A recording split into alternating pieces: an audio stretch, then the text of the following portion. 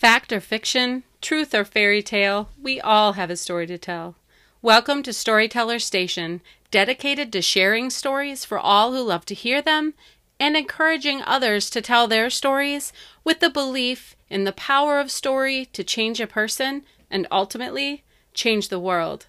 I'm Sarah Fenlon Falk, independent author, boy mom, entrepreneur, and your host on the Storyteller Station podcast.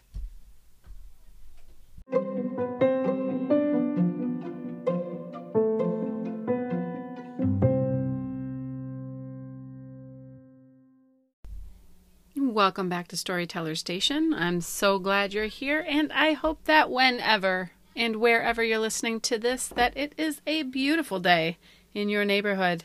It is a lovely day in Kankakee, Illinois, and we have been socially distancing ourselves and choosing the side roads and alleys and different paths to stay away from our fellow neighbors, but my children and I were able to get out in the sunshine today, and that was delightful this morning. So hopefully you are enjoying a wonderful day as well.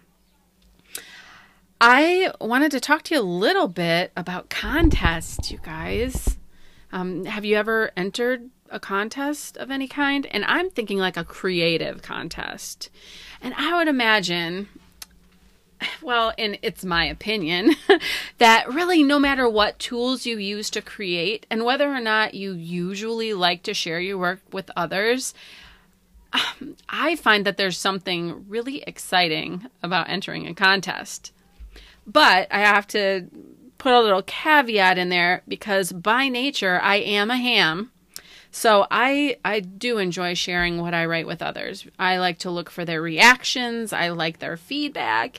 And I even like constructive criticism. I find it very useful. And so I like to share.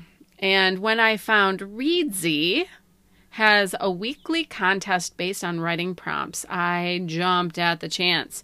If you have not heard about Reedsy, you really need to go right now to Reedsy.com and check out all of the resources they have there for authors, independently published individuals. They really do a lot to support the independent publishing community, and they do also have writing advice or publishing tips on YouTube as well. I like to watch those videos and find them very useful. But I checked out their website because I was looking at a bunch of different things. And to be honest, I was neglecting my work in progress by surfing the web for writing contests. So, I was avoiding work.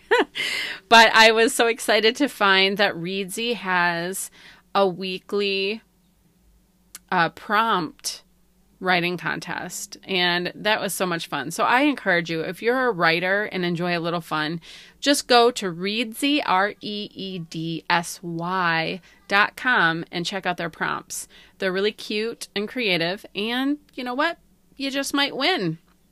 So true to my nature, the, shameless ham, I wanted to share what I submitted to Reedsy's writing contest this week, so I hope you enjoy it. The writing prompt that I chose was as follows. In the form of a diary/journal entry, write about someone who's just decided to take up journaling. Okay, so here is what I came up with. Dear Diary. Okay, first, I never thought I'd journal or keep a diary or anything like that, but my therapist said she thinks it will help me sort through my thoughts and feelings.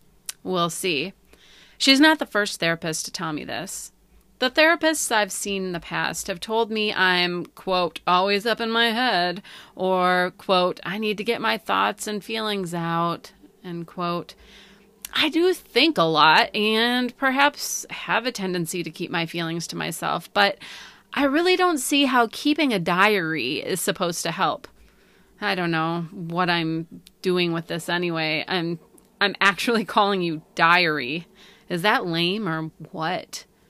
Secondly, I never know what to write about in these things.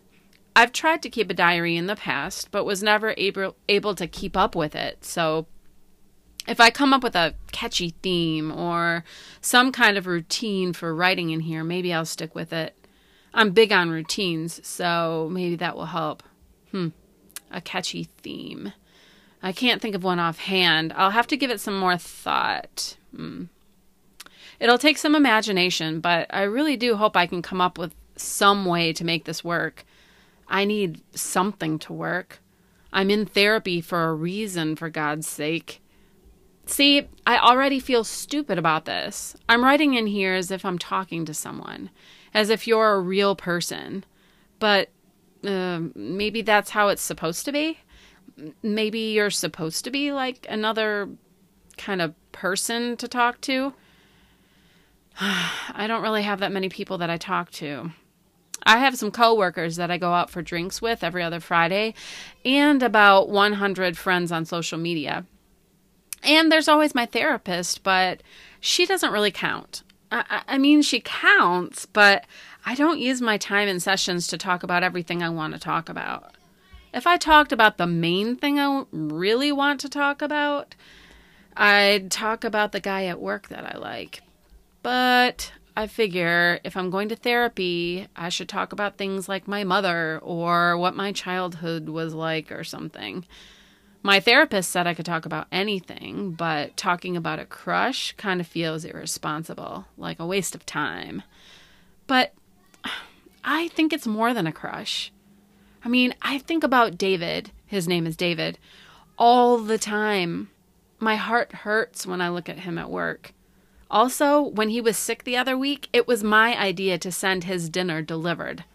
We signed the virtual card from the office, but I collected all the money, placed the order, and made sure he received the delivery. I would have taken it to him myself if I could have. I guess I could have, except we aren't really that close, and he doesn't seem to notice me. Maybe he knows I exist, but he doesn't see me the way I see him, you know? But that could be my fault. Ever since I was a kid, I've been a little shy. Maybe that's why I keep my thoughts to myself. Especially when I like someone, I find it hard to talk to them. It's like I lack the confidence. I think of the time when I was in 2nd grade. Am I the only one who can remember that far back? Anyway, I had this teacher that I really admired.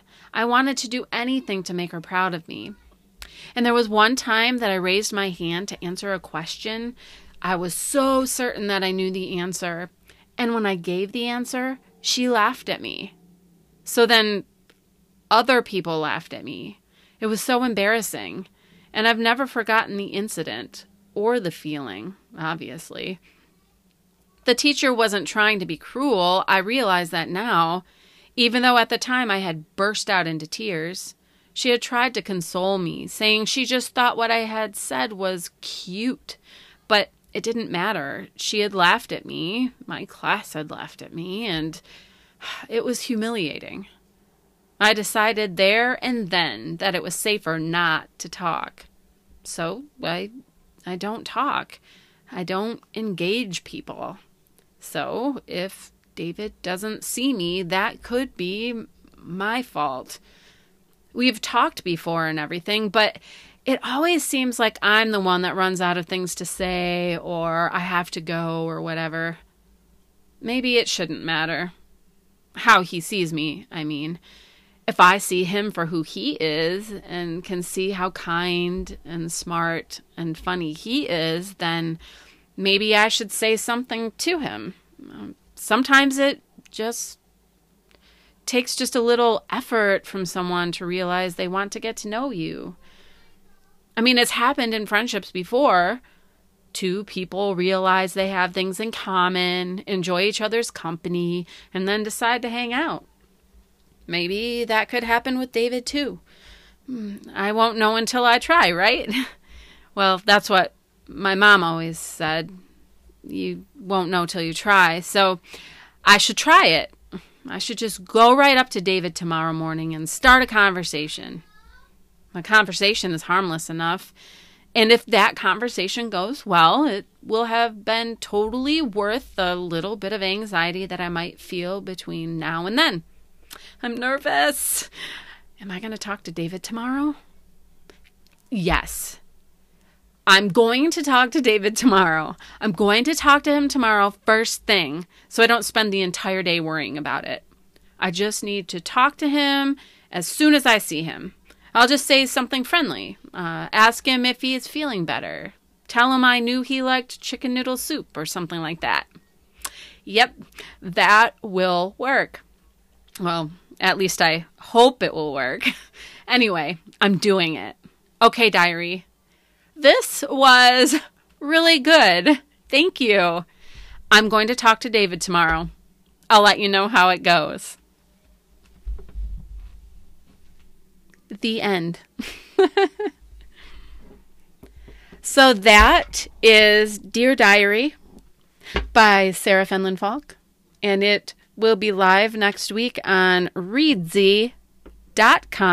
I believe you can read that entry as well as many other entries there. So if you like short stories, that would probably be a really fun website for you to visit. I hope you enjoyed my little story, and I hope that you will consider entering your writing in a little, in a contest, or I think it's just fun. It's just fun. And the more you write, the better you'll get. So just consider it practice, right? All right, friends. Well, I know this was a short one today, but I just wanted to share this with you. And again, to encourage you to put yourself out there, put your creative works out there, and you just never know who you're going to find that has just been waiting for your story or waiting for your art, or the person that you just inspire so greatly. So I encourage you to share and to be proud of what you create and be proud of who you are. I look forward to talking to you again in 2 weeks. I have a couple really fun interviews scheduled this week, and we'll be rolling out some of those interviews in podcasts to come. So watch for those. I'll be talking with a couple middle grade authors this week, and it's just going to be some fun. I've got, I've got some fun coming your way, so watch out for it. In the meantime, if you would like to connect, you can always visit sarahfenlonfalk.com and leave me a message, or please feel free, if you're listening on Anchor, to leave a voicemail. And if you want to be on the show, please send me a message. I'd love to talk with you. All right, that is it for today, my friends. Until next time, be well and be creative. I look forward to talking with you again very soon.